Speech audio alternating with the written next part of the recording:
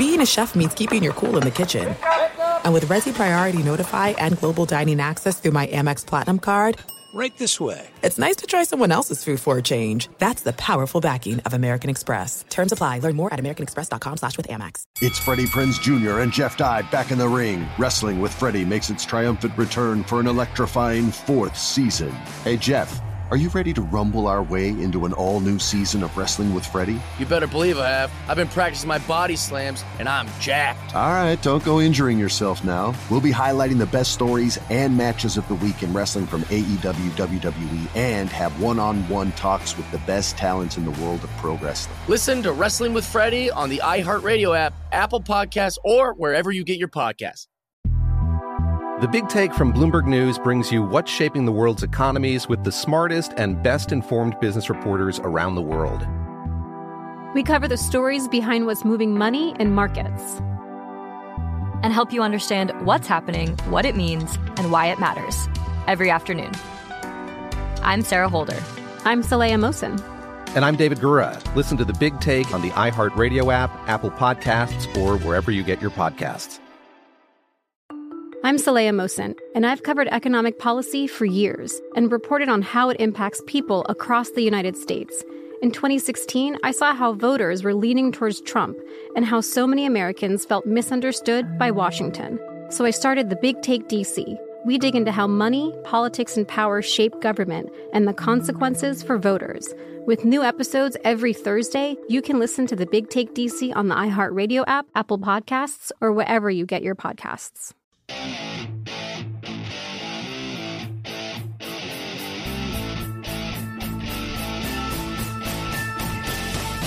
What is going on, everybody? John Middlecoff, 3 and Out podcast. Thanks for listening. Appreciate your earlobes, your AirPods, your speakers, however you listen. And yeah, excited. Got a little good little show today. Good little show. Recording this on January 21st, Thursday, midday. Nothing, there's no Thursday Night Football anymore. Luckily, we got 2 big games. We will dive into the pressure rankings off the top coming into the AFC and NFC championship game, which, honestly, I haven't even looked at which game's first. I would assume, I don't even know. Then we will get into Phillip Rivers retired. The Colts now have an interesting situation. The Eagles hired a head coach that, to be completely candid, I didn't know that much about, named Nick Sirianni. We'll dive into some thoughts there. The Pac-12 fired, I guess he hasn't officially been fired. He will be done here in a couple months. Larry Scott, who ruined the conference. He said something that I've known about for a while. I don't spend much time talking about. But basically, they didn't make football a priority. And we will dive into that. And then, of course, Middlecoff Mailbag at John Middlecoff is the Instagram handle. 3 and Out Podcast. Go subscribe. Greatly appreciate it. So I wanted to start with this. The 2 biggest games of the season. We got 3 games left, which sucks. But at least they're 3 really good games, right? We know for a fact these 2 games are awesome on paper. Brady versus Rodgers. The Bills versus the Chiefs with the 2 young star quarterbacks. One of the best young star quarterbacks we've ever seen. Regardless who wins this weekend, we have a fantastic Super Bowl. I think, you probably, the league wouldn't mind Mahomes winning and then they can't lose with Rodgers or Brady. But the way I looked at this is I did a little bit of a pressure ranking. And I just ranked 1 through 4, the team / the quarterback who has the most pressure going into this weekend. And number 1, I don't even think it's relatively close. I think it's the Green Bay Packers, but specifically Aaron Rodgers. As I paralleled on earlier in the week, I would equate Aaron Rodgers right now to Tiger Woods. He is the perfect quarterback. He already was one of the greatest quarterbacks in the history of the league. He'd won multiple MVPs. I think most of us that have watched the game for 20, 30 years, I'll acknowledge he's one of the most talented players we've ever seen. And I think this year was his best season ever. Just based on, he was completely dominant. He was unstoppable. They had the number 1 seed. they are hosting the NFC Championship game. And while, because of Corona, they can't have a full house, they are allowed fans now, and they get a big home field advantage in Lambeau. And as we talked about earlier this week as well, they've never hosted the NFC Championship game, right? They won in Chicago, they lost in Atlanta, they lost in San Francisco, and they lost in Seattle. Now they get to host it in Lambeau. So he's the number 1 seed. He's the MVP of the league. He's been the best player in the NFL this year. I think it's fair to say the last decade probably hasn't been many seasons where he's not a top 2 or 3 quarterback in the NFL. And he played in a generation with Brady and Manning. And several of those years, you could argue he was the best quarterback in the league. Hell, he won the MVP twice. This will be his 3rd year. So he's a transcendent talent, a transcendent player on a historic team. And this is his opportunity. Because when I think Aaron Rodgers, I always said this about Peyton Manning, even though he was it wasn't his fault, his body just gave up on him, he was a 2 Super Bowl quarterback. You know, he deserved to have that 2nd ring. His career was too good to only be like, yeah, he only won 1 ring. He was too good. Like Elway. Elway went to 5, won 2, felt right. It's a shitty part about Marino. Like, he was a Super Bowl caliber player, right? But never had the chance to win them. Peyton Manning deserved to have that 2nd ring. The way I think about Peyton Manning is the way I think about John Elway. Champion, all-time great, won multiple rings. He'll never be Montana or Brady, but I think Aaron Rodgers, who's 37 years old, in the peak of his powers, looks to have several good years ahead of him. So he doesn't have to, if he doesn't win it this year, it's not the end of the world. And I think going to Super Bowls matters.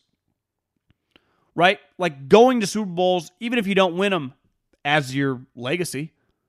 Tom Brady went to 9 of them, won 6. It's okay to lose some, as long as you go to them. Rodgers only been to 1, which is pretty nuts. He's too good of a quarterback to only have been to 1 Super Bowl. He's a favorite at home. By far the most amount of pressure is on Aaron Rodgers. Now, and I feel good. I'm going to pick the Green Bay Packers. I put $400 on them to win the Super Bowl, which pays 2-1. Second, I'm going to go with the Chiefs. Now, they're playing with some house money, right? They're the defending champs. But this is their 3rd straight year of hosting the AFC Championship. And if I told you your favorite team would host the NFC or AFC Championship game, depending on what conference they were in, 3 straight years, you would have a quarterback who would be, an MVP-type player for 3 straight years. You have one of the best coaches in the in the league during that period of time. What would be success or failure? And you'd be like, minimum a Super Bowl ring and at least another berth, right? So if the Chiefs can look back at this 3-year run and go, we lost to the Patriots in the AFC Championship game, we won a Super Bowl, and we got back to another. Because to me, if they lose to Brady or they were to lose to Rodgers, it wouldn't be the end of the world. But I think they need to get to another Super Bowl. They have too much talent. They've been the best team in the league for the last basically 3 years. And they're playing at home. And like the Packers, they're the favorites. Now, the pressure on them to win it, once we get to the Super Bowl, I would probably put Rodgers ahead of them, Brady below them. But in terms of this weekend, they got the most pressure. Because that's what happens when you're the 1 seed and you're the defending champs. 3, I would put the Bills. And the Bills, I'm going to put them under this because of Josh Allen. Josh Allen has not been paid yet. And they've been open about how they're going to extend Josh Allen this offseason, as they should. He looks like a transcendent player. And unless the Texans hire Brian Daboll, you would think that Brian Daboll is going to be back another year. So you'd have a really good chance to have another great offense. But anytime that you pay the quarterback, your whole life as an NFL GM and as an NFL head coach gets a little more complicated. And the Bills right now are easily, I'd say beside the Packers, the hottest team in the league. Now, the Chiefs had won, right? They won all those games to end the season. They won their first playoff game. But Mahomes got hurt, and at the end of the season, they weren't really that on. And the Bills can go, well, we played the Chiefs while we got our ass kicked. I do think we feel pretty comfortable playing them again. Now, I don't necessarily know if that's true or not and how it will play out. I'm going to lean taking the Chiefs in this game, but I do think the Bills are a valiant foe. And the pressure on them just to make a run before you pay your quarterback. Because what we're always told is the greatest attribute these rookie quarterbacks have is their contract. They are, the cost is controlled. Even if it's a top 10 pick, it's at a cheap number. There's a major difference between $7 million a year and $35. So you have to take advantage of this situation because there is a roster building element that just naturally becomes a little more complicated. You have to get rid of some of the depth that makes you a really good team. And the Bills these last couple years have been a really good team. And they're right there with a chance to win with a quarterback playing outside in the cold, in the weather, has a big arm. It should translate pretty well. They're a cold weather team. Shouldn't be affected by the weather. And last but not least would be the Bucs. I don't think the Bucs have much pressure on them this weekend. They hadn't made the playoffs in over a decade. They've just got 2 wins this year. They signed Tom Brady. Their team became nationally relevant. I understand that this is a short-term thing with Tom, but it was already a success. You won. And I know they wouldn't want to hear that. Their plan to sign Tom Brady was to win the Super Bowl. But the season was already very successful. You knocked out your division rival, the Saints. You are the only team standing with the Packers. You won. You signed Brady, and it worked out. You listened to him. You signed Antonio Brown. It also worked out. So when I go with my pressure rankings, I think by far this weekend, Rodgers has an immense amount of pressure on him, which I expect him to ball out and win the game. Best player in the National Football League. And then when you just look at the Chiefs, they're on this special little run. And right now is when you take advantage of it. Because you go, well, you got Patrick Mahomes the next decade. You just never know. Players that come in and out. Kelsey one day gets old or gets hurt. Same with Tyreek Hill. You have this great opportunity. You got to strike where the iron's hot. And that's where I'd even put the second tier. The Bills, it'd be nice, but even they've kind of already won, right? If they get to the Super Bowl, it'd be pretty awesome, but it's pretty happy times in Bills Mafia.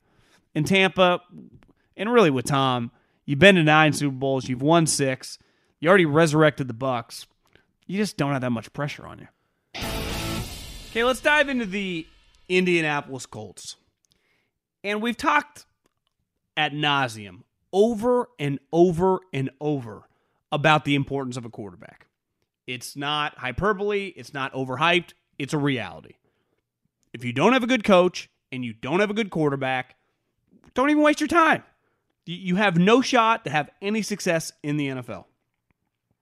Chris Ballard, who I would say before he got the Colts GM, had a ton of hype to be the next great NFL general manager. And he has done everything humanly possible to live up to that hype. Everyone in the league respects him. I think the media people respect him. Football people respect him. Fans go, God, this guy builds a really good team. He does a really, really good job. And it's been impressive. And to no fault of his own, he's had a couple things out of his control, throw huge curveballs in his career, right? Josh McDaniels backed out of a coaching job. That happened. And he pivoted as well as humanly possible and hired a high-level coach that he's won some games with in Frank Reich. They made the playoffs. Last year they were competitive in a situation when their quarterback retired. Andrew Luck literally told them, guys, I'm out. And they had and have a Super Bowl level roster. Their problem is they don't have a quarterback. Look at John Schneider, who it's always hard with Seattle, who's really pulling the trigger, right? Is it Pete? Is it John? The one thing we know for fact is that John put all his chips in the middle of the table for Russell Wilson. Pete Carroll first met Russell, and he thought, John, this guy's way too short. They started watching tape. They started being around him. They fell in love. They eventually drafted him in the 3rd round. The first iteration of the team was loaded. They nailed all their draft picks. They went to multiple Super Bowls, and they won one. It was awesome. Then, the last 5 years, as Russell's become a superstar, John Schneider hasn't drafted that well. And you know what? It hasn't mattered because he has an elite quarterback. So what happens every year? They win, they compete to win the division, and they go to the playoffs. Their roster is very, very flawed relative to the Colts.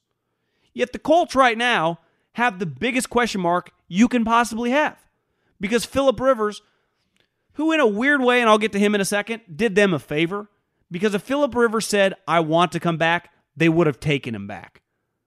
Because they know for a fact that they can make it to the playoffs, they can compete to win the division with Phillip, even though in a weird way, it's not an ideal situation because you know you can't win the Super Bowl. But there's nothing wrong with, a first or second round exit, winning 11 games, and having a good team. So I would not have blamed them if Rivers had not retired and they would have brought him back. But Rivers kind of did them a solid. Rivers did to the Colts what I think Steeler fans wish Big Ben would do to them. Like, guys, I'm out. And just give us clarity. Not to be like, can we compete with this 38, 39-year-old? No. Maybe we can, maybe we can't, but it's just much easier when the guy goes away. Because it forces your organization to get bold, to make a decision at the most important position on the team. Instead of just holding on to this Band-Aid, which is an older, aging, Pro Bowl level player. It's a tough situation to be in. And I've talked about this before. Their team right now, their best option is not to trade for Matt Stafford in their first round pick. And one, if the 49ers put pick 12 on the table, Colts won't get him. Their best option is to not get Sam Darnold. We don't even know if Sam Darnold's good. I lean to think he can be a good starting quarterback, but I don't think it's a guarantee.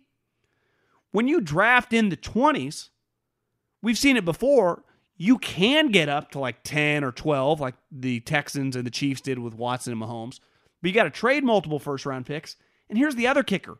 You need those guys to drop.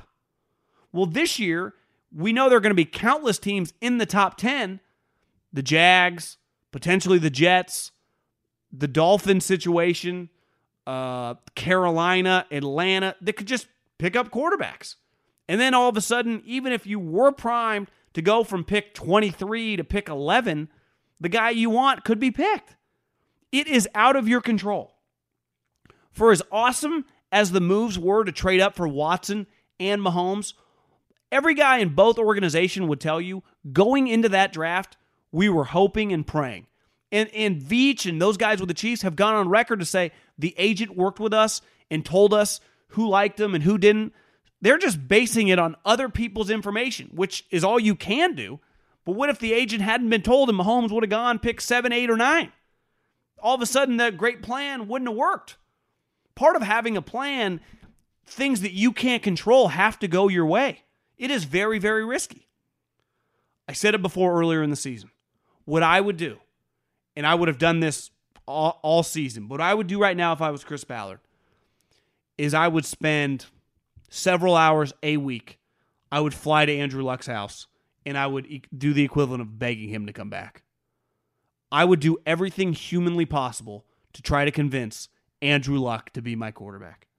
Because there is not a better option on the table, including Matt Stafford, clearly Sam Darnold, Jameis Winston, any of these draft players not named Trevor Lawrence, who would be a better, quarterback for the Indianapolis Colts than Andrew Luck. He's taken 2 years off, assuming he got healthy. I go, Andrew, what was your big beef when you retired? I was so beaten up. I was tired of rehabbing. Why were you so beaten up? Because, my teams weren't that good. The GM did a bad job. My coaching was awful. It was a disaster. And I got the crap kicked out of me. I'd go, Andrew, what I have developed here and built here is the complete opposite of that. I got a high-level coach who's an offensive guy. I got a high-level offensive line. I got a star young running back. I got multiple offensive weapons, and we'll draft more. And it's the best of both worlds. I don't have to waste a pick on a quarterback. I already got the guy's rights. Boom, he just comes back, on the books. Now, I'm not saying that Andrew Luck will do it. I don't know. I don't know Andrew Luck. He's clearly a different individual. But I think everyone, if Andrew Luck truly loved football, and I think it's fair to say at one point in time in his professional playing life, he truly loved playing football. He has to miss it a little bit. And he has to wonder, what would I have been like on a really talented team? Because I saw him take teams that were average as the day is long. Awful. to win playoff games. I saw him with a coach. Chuck Pagano's not a good coach. Nice guy, not a good coach. Definitely knows nothing about offense. And they were winning playoff games. So no matter what I do, if I was Ballard, my first, second, and third options would be to convince Andrew Luck to come back. And this is where I think the Colts kept paying him. They didn't do that randomly. They didn't do that out of the goodness of their heart. Business is cold-blooded, and they did it with the hope that one day the guy would come back. That would be my move. That would be where I'd put all my chips in the middle of the table. And I'd make him say no about 25 times. He could say no and I'm coming back the next day or the next week. It would be a relentless pursuit these next couple months. Now, it doesn't mean I'm not keeping an eye on my other options, but you can't convince me there's a better option. And then to Phillip Rivers, who retired. I texted a buddy who I've known, he's played in the league for the last decade. He's in the league right now. And he played with Phillip Rivers for 3 or 4 years. And I sent him a text and I said, what are your thoughts on Phillip Rivers? Right? You have any good stories?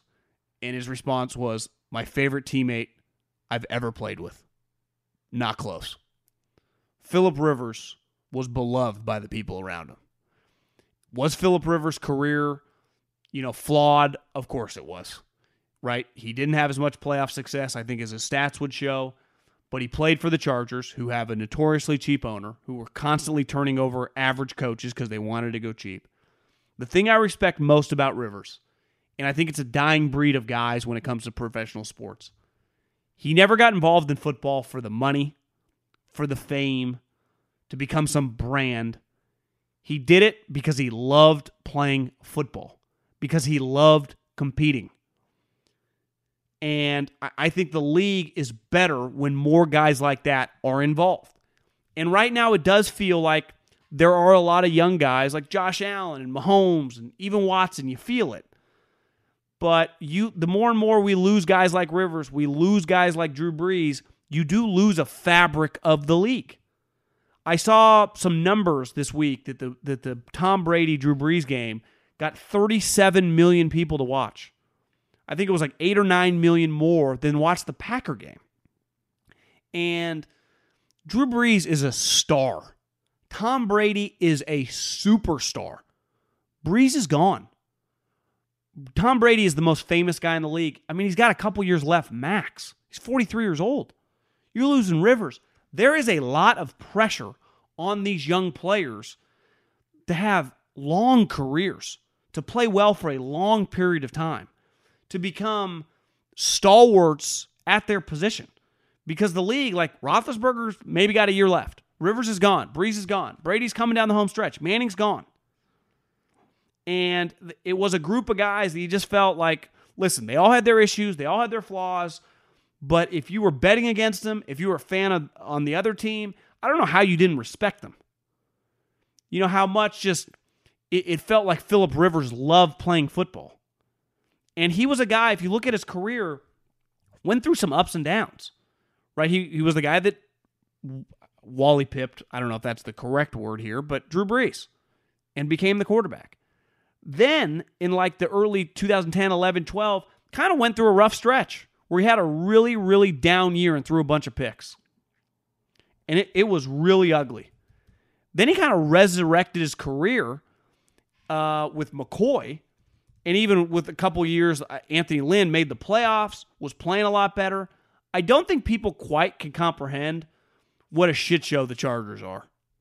And just consistently under that ownership. I'm looking for the year. So in 2011, he threw 20 interceptions. And then he bounced back the next year. He had a real rough stretch for a couple years. 27-20, 26-15. And then in 2013, he threw 32-11. Then he had another rough year in 2016 where he threw 33 touchdowns but 21 picks. And one thing he talked about when he was leaving the Chargers was just like he never was consumed with the stats. And he threw some bad picks. And I think one of the reasons he threw some bad picks, he threw a pickable ball. He did not have a great arm. So he had to take chances that other guys just don't. Because his entire game was based on accuracy. It's hard to be consistently accurate. But I know this. For a guy that I feel laid it all on the line, that never did it for the wrong reasons, that never won a Super Bowl. And, I think he's going to be a controversial guy and polarizing individual when it comes to the Hall of Fame. I couldn't respect the guy anymore. There are some things that are too good to keep a secret. Like how your Amex Platinum card helps you have the perfect trip. I'd like to check into the Centurion Lounge. Or how it seems like you always get those hard-to-snag tables. Ooh, yum. And how you get the most out of select can't-miss events. With access to the Centurion Lounge, Resi Priority Notify, and Amex card member benefits at select events, you'll have to share. That's the powerful backing of American Express. Terms apply. Learn more at americanexpress.com/withAmex. Attention all wrestling aficionados. Wrestling with Freddie makes its triumphant return for an electrifying 4th season.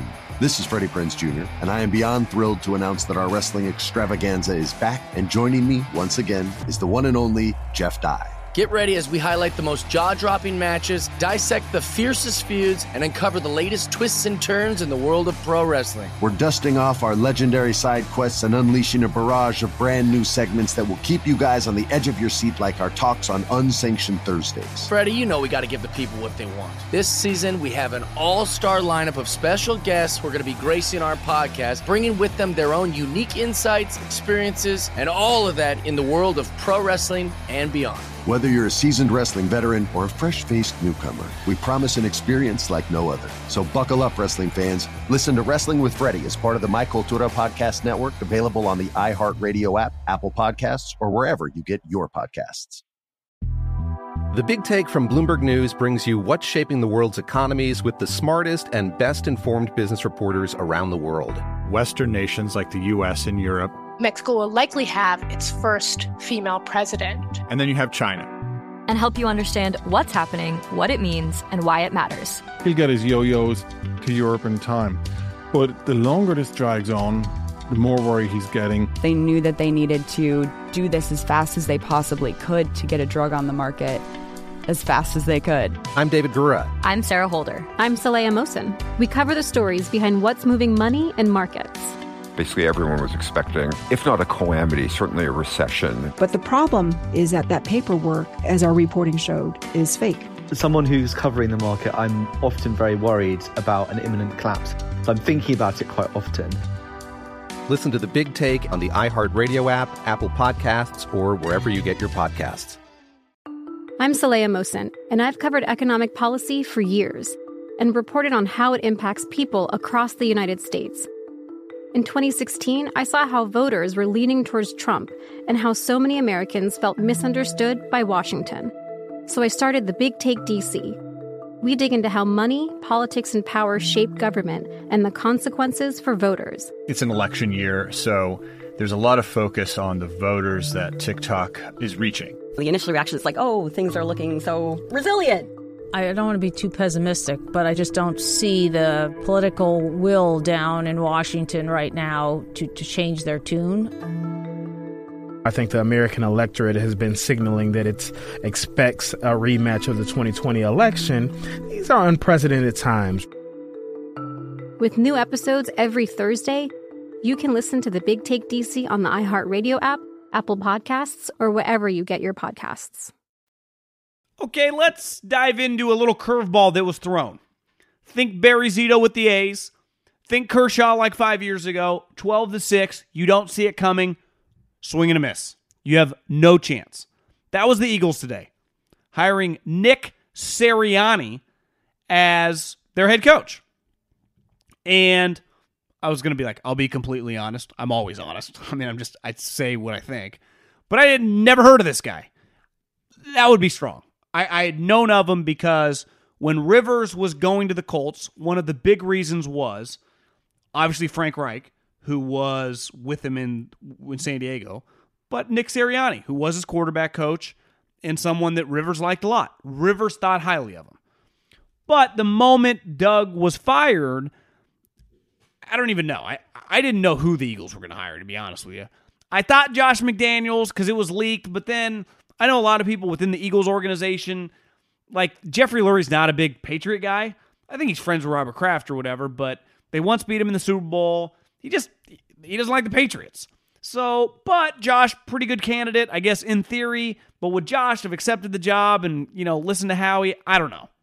So Nick Sirianni, the Eagles hang their hat on being innovative, being ahead of the curve.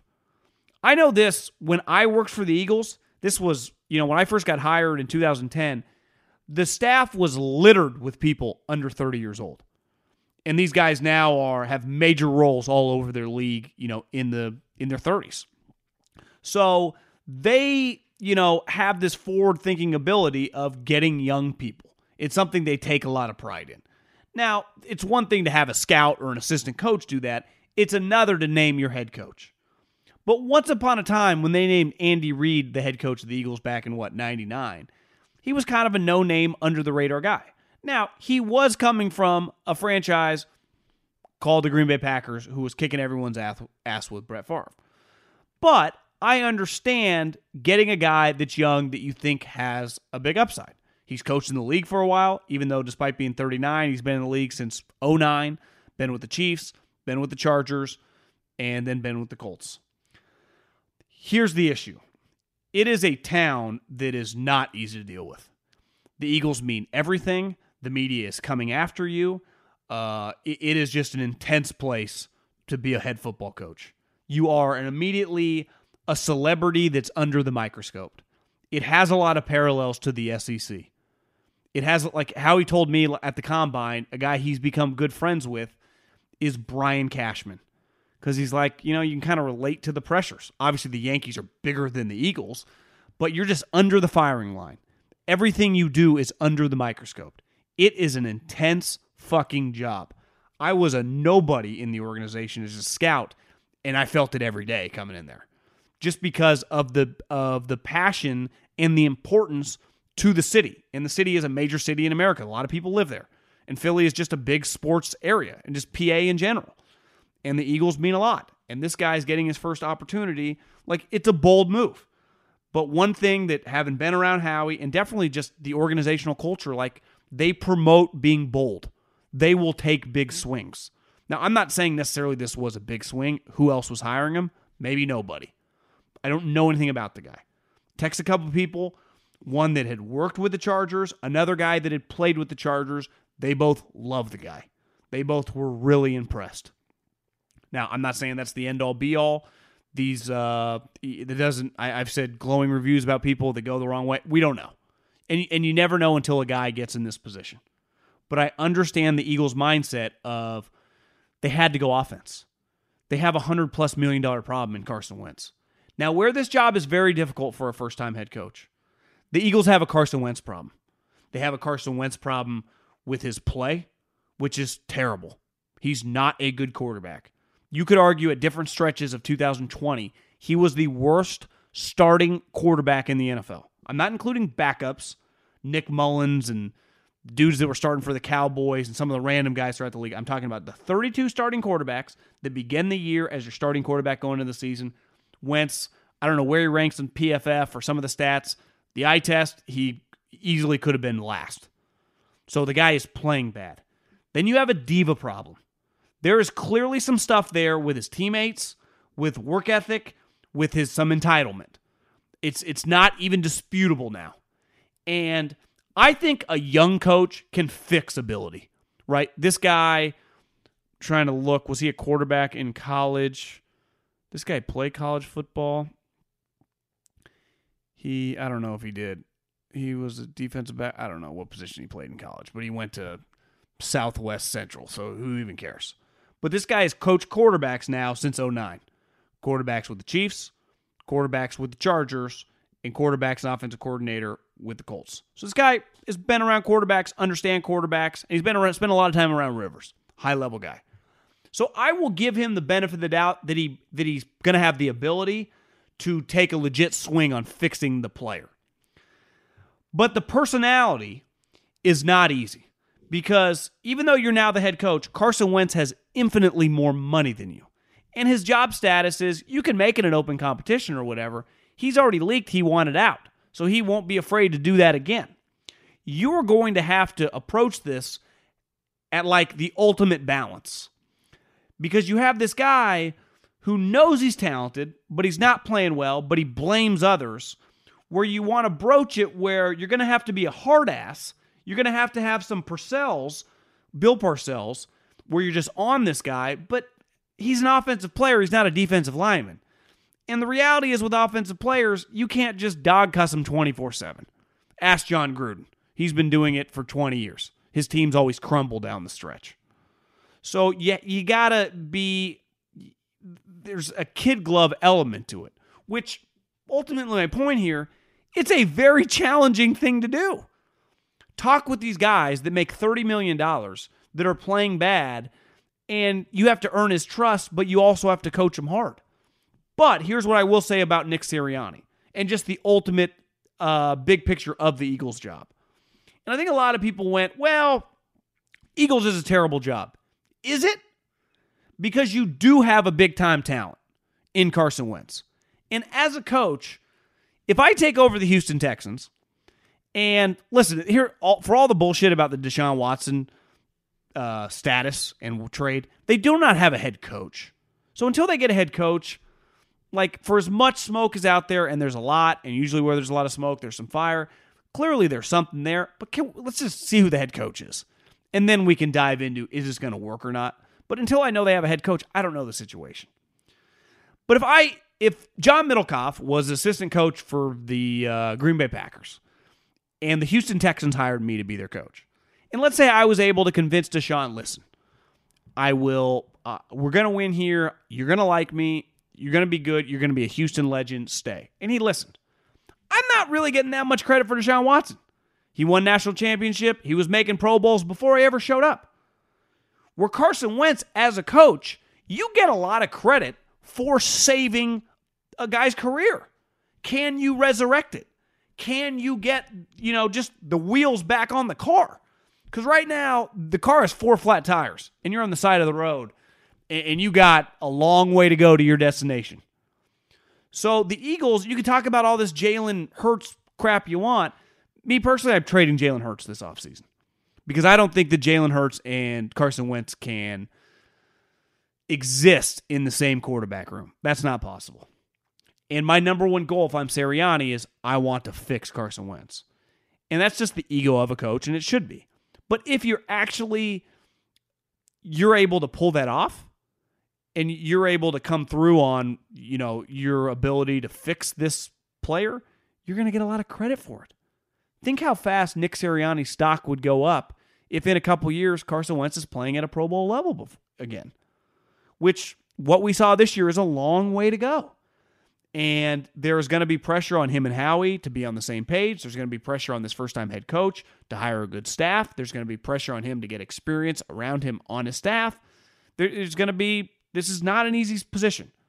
But it is a high upside position. And I thought the job was getting talked about much more poorly than it actually is. So I understand where Eagles fans go, what the hell? But were you going to hire Josh McDaniels? And Josh McDaniels even wanted the job, right? I mean, because Jeffrey's not firing Howie. That's not happening. And I don't know if Josh I don't know about their relationship. Everyone acts like, here's what I do know, having just known Howie for a long time. Howie has a lot of good relationships with a lot of people in the league. And I don't think him and Doug's relationship is bad. Doug Peterson got fired because of Carson Wentz, not because of Howie Roseman. And I know everyone is just reading some of these things like Howie's the problem. The problem with the Eagles was Doug Peterson and Carson Wentz. And I've gone on to say, I'm even defending Doug Peterson. Part of that is Carson Wentz's fault.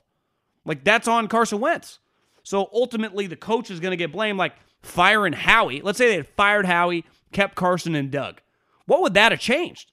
The quarterback literally leaked to the number one reporter in America when it comes to the NFL, if Doug stays, I got to go. Our relationship is done. That happened. Once that happened, what was Jeffrey Lurie supposed to do? It's not fixable. Now, you could argue, have they pampered him? It sure sounds like that.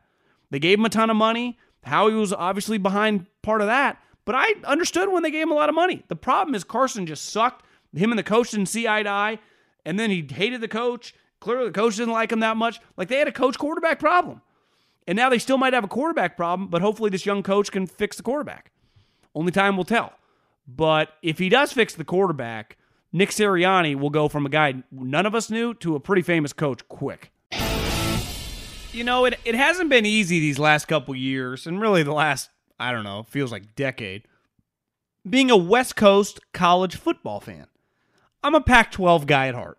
Grew up in California, grew up going to Cal games, cousin played at UCLA, loved Pete Carroll, worked at Fresno State, was jealous of all this, the guys Oregon and, some of Utah would be able to recruit Washington that we couldn't. I've just been around the Pac-12 my entire life. Couldn't get into any of those schools that were in my state, in Cal, UCLA, Stanford, USC. Denied by 3 out of the 4 of them. Stanford, of course, UCLA, Cal, said no thanks, didn't even apply to USC. Schools like Arizona and Oregon would have gladly taken me. The problem wasn't going to pay out-of-state tuition. But I consider myself a Pac-12 fan. And the Pac-12 has had Larry Scott as the commissioner, the highest paid commissioner of all the Power 5 programs over this period of time, and they have become a disaster. Football and basketball, but mainly football, but basketball definitely helps, carry a conference. You've heard of the term a rising tide lifts all boats. It is true. Like CBS, for example. Do you know their number one product in terms of sports by a mile is, of course, the NFL. And they pay the most for the NFL, right, than they do when it comes to the NCAA tournament, the PGA Tour, whatever. But they know having the NFL, making a lot of money off the NFL, makes it easier for them to work with golf, work with tennis, work with college basketball, and do a good job with those products, right? And invest a lot of money because of the money they make with football. I see it right now. You are listening to me because, in some way, probably, of Colin Cowherd. If it wasn't for Colin Cowherd, you would never have heard of me. He literally lifted me to you. He is the cash cow. And in college athletics, the cash cow is the sport of football. And Larry Scott, who was, unofficially fired this week, but he'll keep his job through the summer, he admitted something that I've known of for a long time. That when we started the Pac-12 network, our goal was to push a lot of the Olympic sports. And as someone on the West Coast who has a lot of admiration for the Big Ten and the SEC and Clemson, I always thought to myself, why are you spending so much effort on swimming and water polo and women's basketball? Go all in on the sport of football, and all those sports will benefit. And your men's golf team, your men's soccer team, your women's basketball team, your women's soccer team will indirectly benefit greatly from the money you are making by placing football on a pedestal. But Larry Scott is an Ivy League educated tennis player who came into the West Coast and the Pac-12 network with this mindset, and it might not be all his fault. Maybe the school presidents thought this as well. And if they did, they are morons. They are absolute imbeciles, and they don't understand the way this business works. Because you know what the SEC and the Big Ten did? They put every single chip they had in the middle of the table on the sport of football. And they said, if this works out with their networks and the SEC network and the Big Ten network and everything, if we have teams consistently going to the Final Four and pushing these teams and generating more money, our entire conference will be better. All of our Olympic sports will benefit. But without the sport of football succeeding, it's irrelevant what happens to our Olympic sports. And I think Larry Scott, now listen, there is a rabid fan base on the West Coast that can't ever compare. Just a simple reality, we're more pro-sports driven out here. So I don't ever expect the Pac-12 to be the SEC. The SEC's teams are followed like the Niners or the Seattle Seahawks or the Lakers or our pro-sports teams out here. No one will ever care as much about UCLA football as they do the Dodgers. Just like no baseball team will ever sniff the importance of LSU or Florida football. So there are uphill battles that you have to face out here. That's a reality. We know that. But I've seen it. When Pete Carroll went all in, when Jim Harbaugh went all in, when Chip Kelly went all in, it can change the conference. When football is rolling, everyone benefits. As Colin Cowherd gets more people to subscribe to his podcast, more people are going to listen to me. I am nothing without him. You think the CBS pays all this money for the PGA Tour if they're not making a ton of money off the NFL and made a ton of money the last decade off SEC football? They wouldn't have it. It wouldn't make any sense. And I think sometimes, like, do you know the NBA subsidized the WNBA its entire existence? The WNBA does not make any money. But because the NBA, well, I don't know right now, but, forever, when David Stern was running, was making huge cash. And it was smart, and it is good for the sport to have a women's product. And they finance it. No different in college athletics, right? The women's soccer team, the lacrosse team, men's golf team, all these programs lose money. They don't make any money. They generate no revenue. Yet everything they have is an expense, right? Travel expense, coaching expense, food expense, you name it. But it doesn't. You think at Alabama they care how much money their golf team spends? Of course not. Nick Saban's racking in the cash. You know how much money Ed Ogeron made LSU last year? How much money Urban Meyer and Ryan Day have made that program? How much money Michigan State made when they were winning, 3 or 4 years? I'm talking about football. Obviously, in basketball, making a lot too. There are 2 revenue-generating teams. Football, clearly. Even John Calipari said it a couple years ago. He's like, when football's good, I benefit. This is at Kentucky. John Calipari said that it's important for Stoops and the Kentucky football team to win, and how awesome it was for them to win 11 games a couple years ago. How good it was for the program. And when I saw Larry Scott, again, saying something that I already knew, but I don't think a lot of people understand it, because most of you don't have the Pac-12 network, let alone watch it if you have it. They push all these sports that no one wants to watch. And listen, my unborn children, if they are going to play college athletics, more than likely will play one of water polo, golf, one of those sports. They ain't going to play right tackle at SC. My children will not play Division I football. I feel pretty confident about saying that. So I'm not trying to act like some football elitist, just a reality. Anyone with a brain should have said, what the fuck are we doing? Can we place football as a priority? And I think the Pac-12's fall from grace and basically road to irrelevancy, and you could argue they are close to irrelevancy right now, is because of this mindset. Where the SEC's rise to prominence, now Saban's played a big role in that, but their rise to prominence has been their aggressive nature when it comes to the sport of football. Because when football succeeds, what do I look around and see? God, Florida's basketball team's so good. South Carolina's basketball team's in the Final Four. Tennessee's basketball team is good. Obviously, they got Kentucky.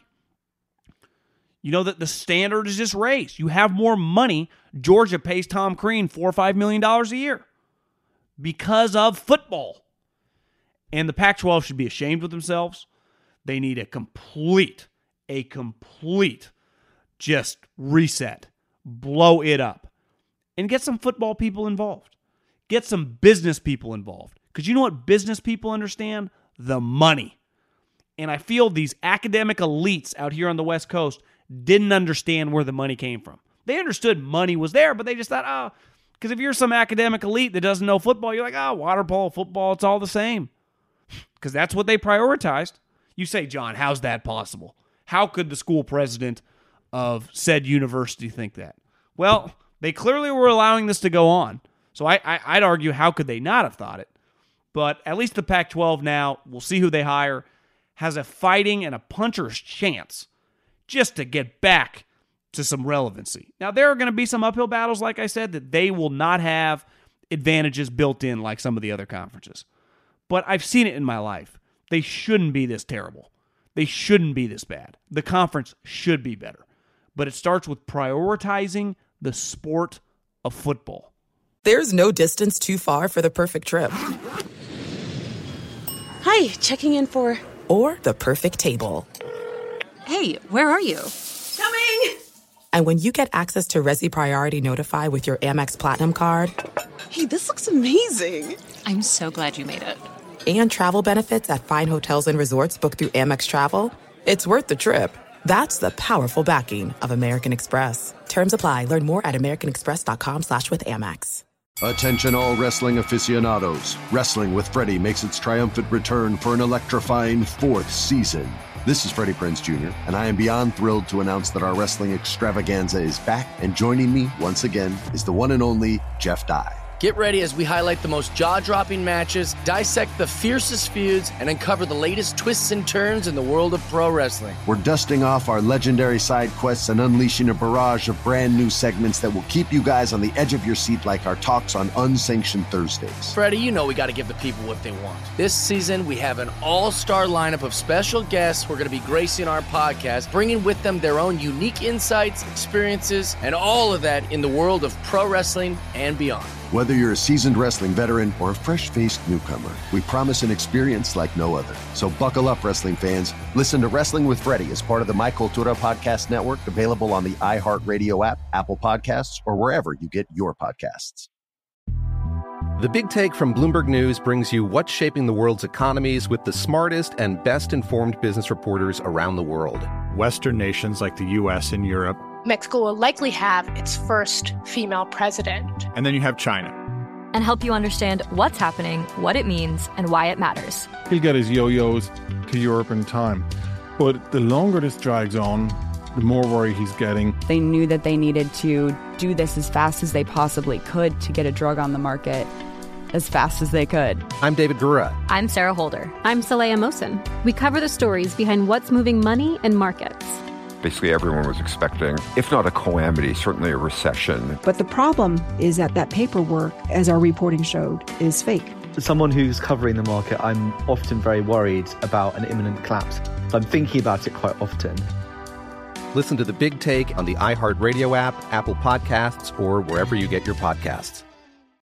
I'm Saleha Mohsen, and I've covered economic policy for years and reported on how it impacts people across the United States. In 2016, I saw how voters were leaning towards Trump and how so many Americans felt misunderstood by Washington. So I started The Big Take DC. We dig into how money, politics, and power shape government and the consequences for voters. It's an election year, so there's a lot of focus on the voters that TikTok is reaching. The initial reaction is like, oh, things are looking so resilient. I don't want to be too pessimistic, but I just don't see the political will down in Washington right now to change their tune. I think the American electorate has been signaling that it expects a rematch of the 2020 election.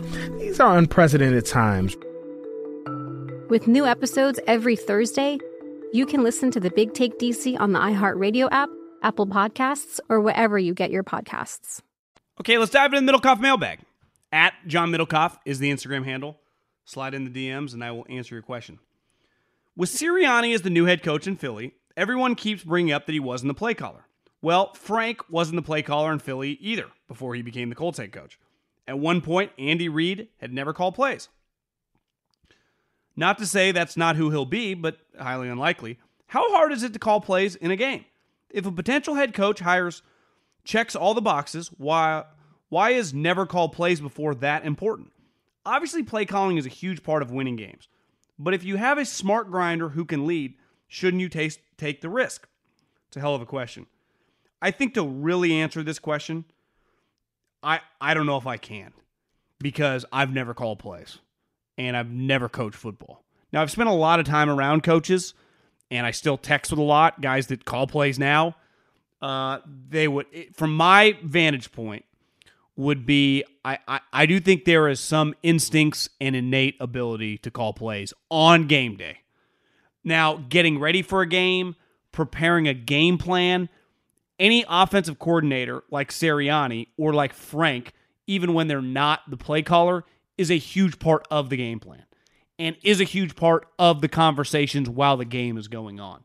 So if they've seen success, as Sirianni has with Frank and Phillip Rivers at a couple different spots, and as Frank did with Doug Peterson, and you're a quarterback at heart, like I do think there are some things that you could go, this guy's got a good chance. But there are guys that you go, this guy would be a good play caller, and then he's not. So to me, it's one of those things you never truly know until he gets to call the plays. I think in some ways it's kind of like a player. Like you go, oh, this can look good in practice. Oh, this will look good in the preseason games. What happens when it's nut-cutting time against a good defensive coordinator? A guy that has 20 years experience on you as a coordinator. What happens when you're going up against Fangio or Belichick? Like, it's tough. And I just think you naturally have to learn on the job, but I think you get a pretty good idea relatively quick. Now, depending on your talent, depending on your coaching ability, as I said earlier, I think the most important thing with him is not calling plays right off the bat. It's getting Carson confident again. And with that comes play calling. But to me, it's in the offseason, in training camp, they got to fix Carson. And with that, then I think he can learn to be a play caller. But I don't know if you ever know. That's from my vantage point. I would guess there's some coaches listening that would probably answer it differently. That's a good question to ask when I get a coach on one time, maybe in the offseason, because that's a hell of a question. I've got a thought. Watson for Wentz. Could it happen? Assuming the financials, you can just trade him straight up. Yeah, I don't see why Houston would do that. If I was Houston, I would be more inclined to trade him to the Jets, trade him to the Dolphins, and start over than trade him for Carson Wentz, who's not playing well. Because they're not equals right now. One guy's really good, and one guy's a high-character guy, never caused an issue. The other guy is playing badly and leaking stuff to the media. So, to me, they're not on the same wavelength. And you can say, well, Deshaun's leaked some trade. Yeah, he's just been unhappy with the shit show that's going on. Like, I think we all agree, like, it's getting a little weird in Houston. Carson's like, wait, Carson doesn't like Doug Peterson? What? Doesn't everyone like Doug Peterson? Didn't he win a Super Bowl? So I would say that the Eagles would do that yesterday. Howie would drive Carson to Houston. I don't see why the Houston Texans would do that. Good question, though. I like shit like that. Question for the pod.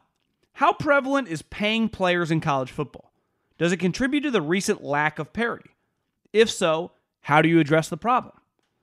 In my opinion, talent and coaching go further in contributing to recent dominance of Bama and Clemson. For example, Texas has talent and financial backing, but hasn't been able to compete with the top tier in part due to lack of player development.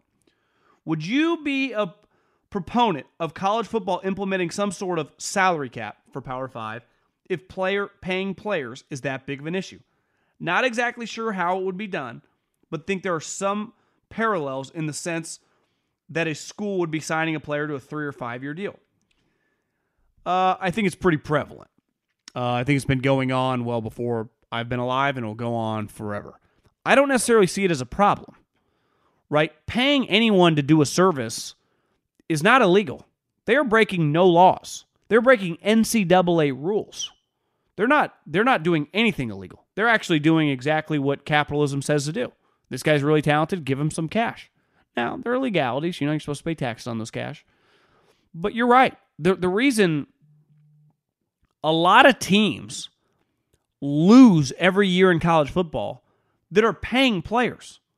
Remember, Ole Miss got popped with Hugh Freeze they got popped because he was, he was sending, or I guess hanging out with the hookers.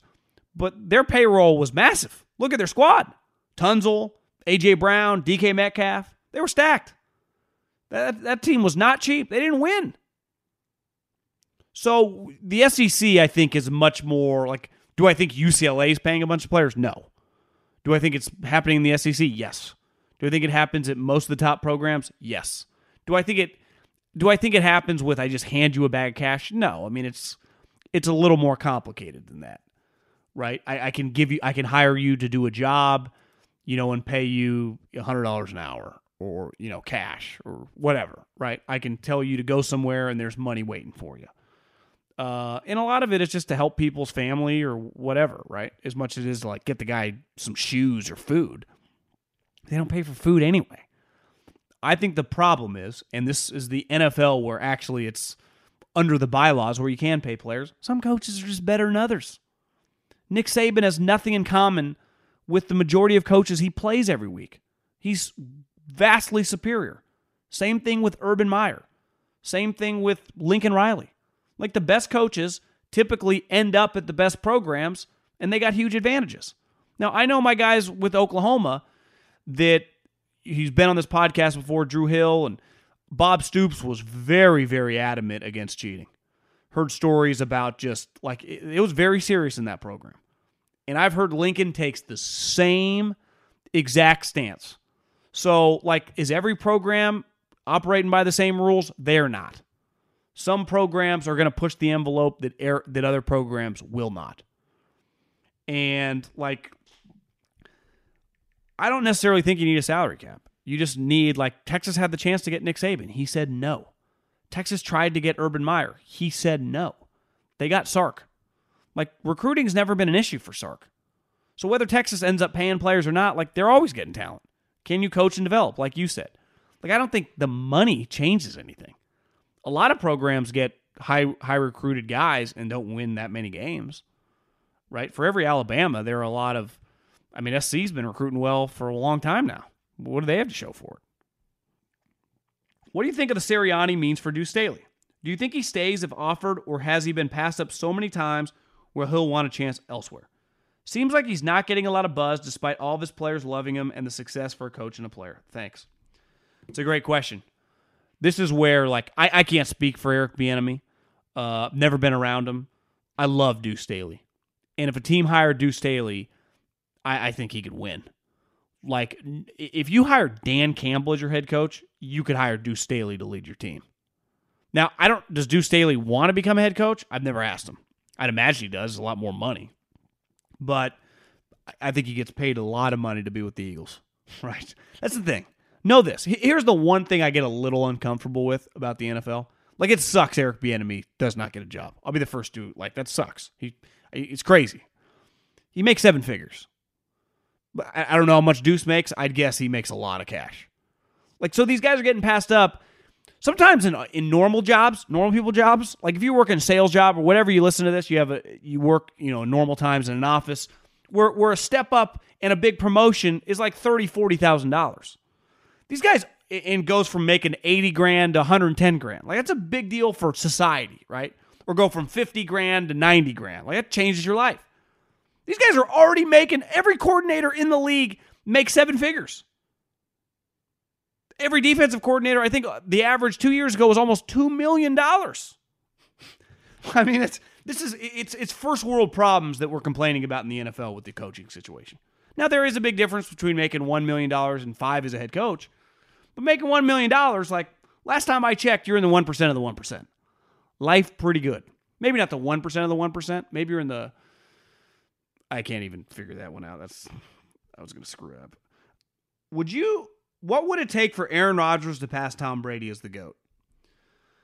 I think if he won like 3 of the next 5 Super Bowls and ended with 4 and had just one of the greatest runs we've ever seen in his late 30s and like won MVPs, even then, I mean, Tom's got 6. How many MVPs does Tom have?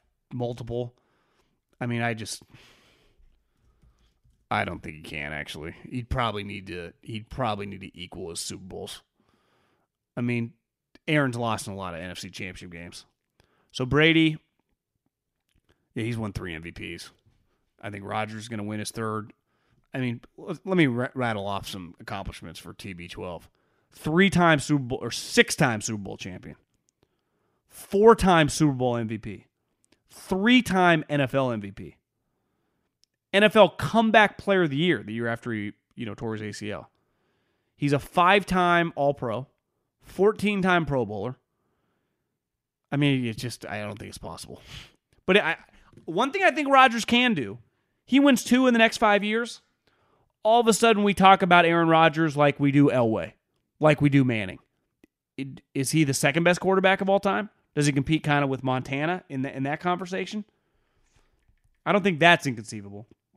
I think it's impossible to pass Tom. Too good. As a Titans fan, I'm happy with the success we've had with Vrabel becoming the head coach, but I'm curious to see how we do after losing Arthur Smith to the Falcons.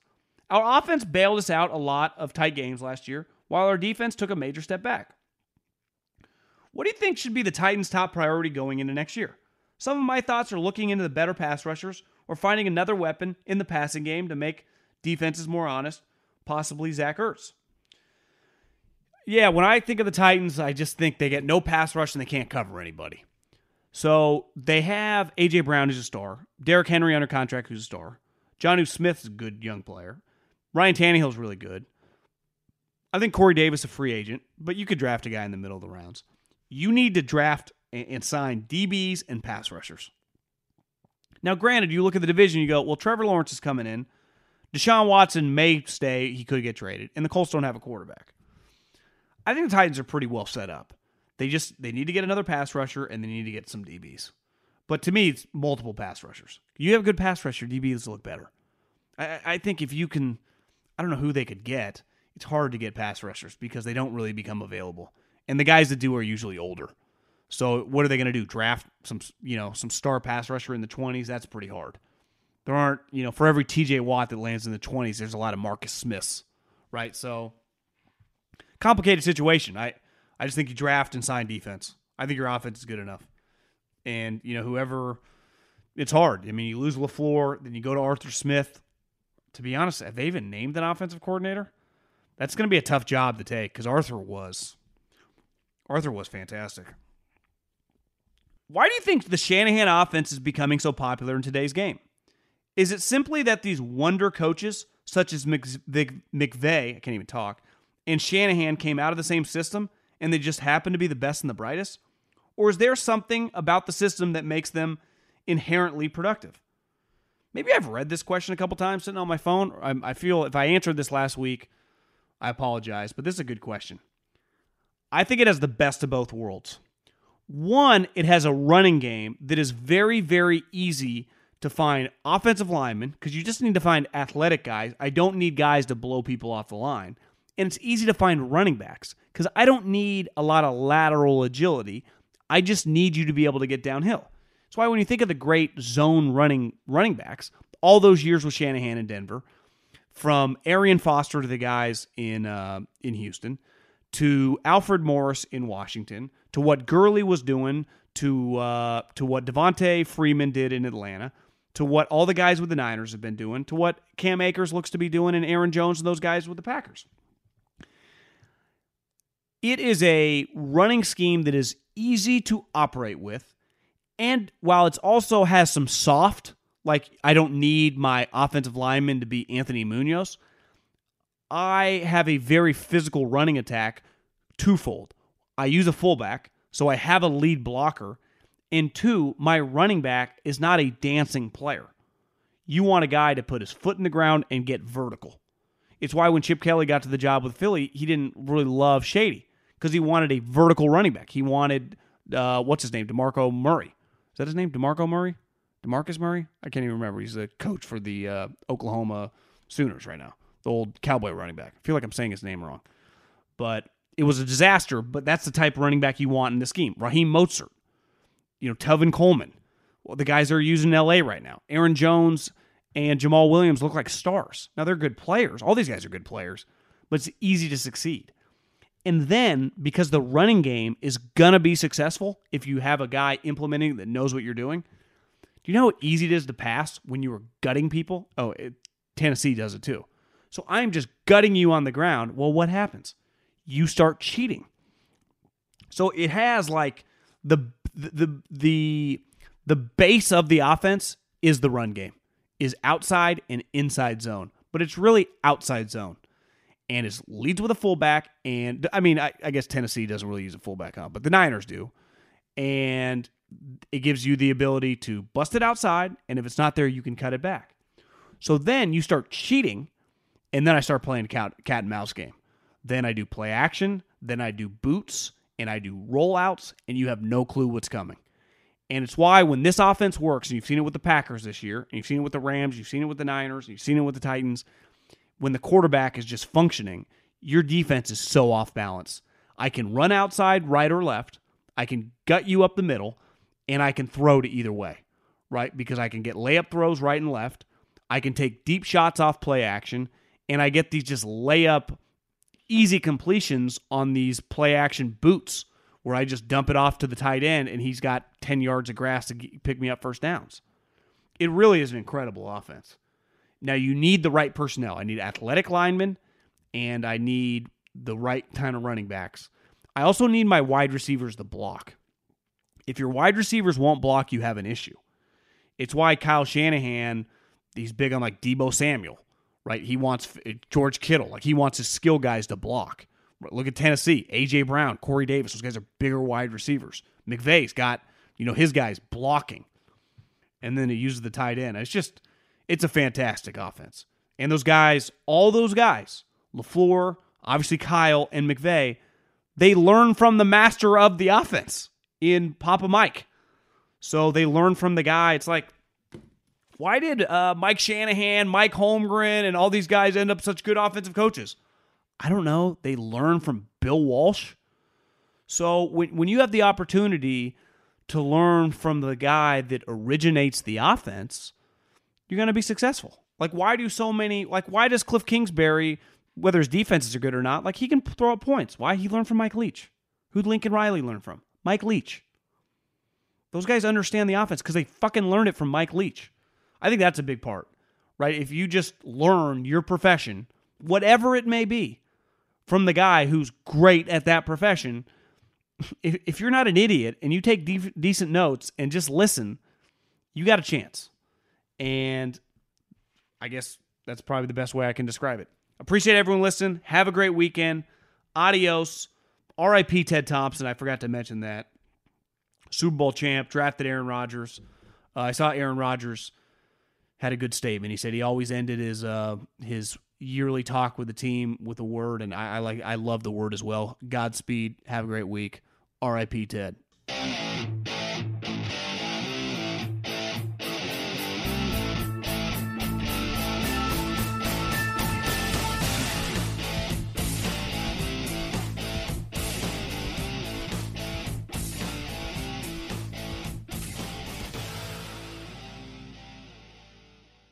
It's Freddie Prinze Jr. and Jeff Dye back in the ring. Wrestling with Freddie makes its triumphant return for an electrifying 4th season.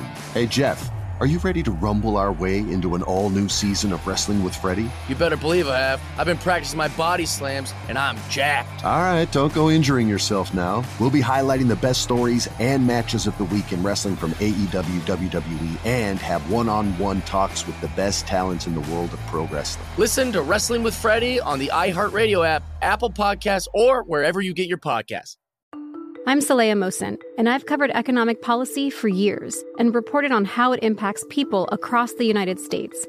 In 2016, I saw how voters were leaning towards Trump and how so many Americans felt misunderstood by Washington. So I started The Big Take DC. We dig into how money, politics, and power shape government and the consequences for voters. With new episodes every Thursday, you can listen to The Big Take DC on the iHeartRadio app, Apple Podcasts, or wherever you get your podcasts. The Big Take from Bloomberg News brings you what's shaping the world's economies with the smartest and best-informed business reporters around the world. We cover the stories behind what's moving money and markets. And help you understand what's happening, what it means, and why it matters. Every afternoon. I'm Sarah Holder. I'm Saleha Mohsen.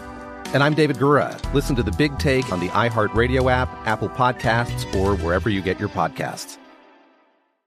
Karol G, Juan Gabriel, Christina Aguilera. What do these three have in common? You mean apart from impeccable style, chart-topping canciones, and drama? Facts, yes, all of the above are correct. But most importantly, they're some of the biggest Latin icons in the world. And they're just a few of the game-changing Latin stars we're covering in Becoming an Icon Season 2. Listen to Becoming an Icon on the iHeartRadio app, Apple Podcasts, or wherever you get your podcasts.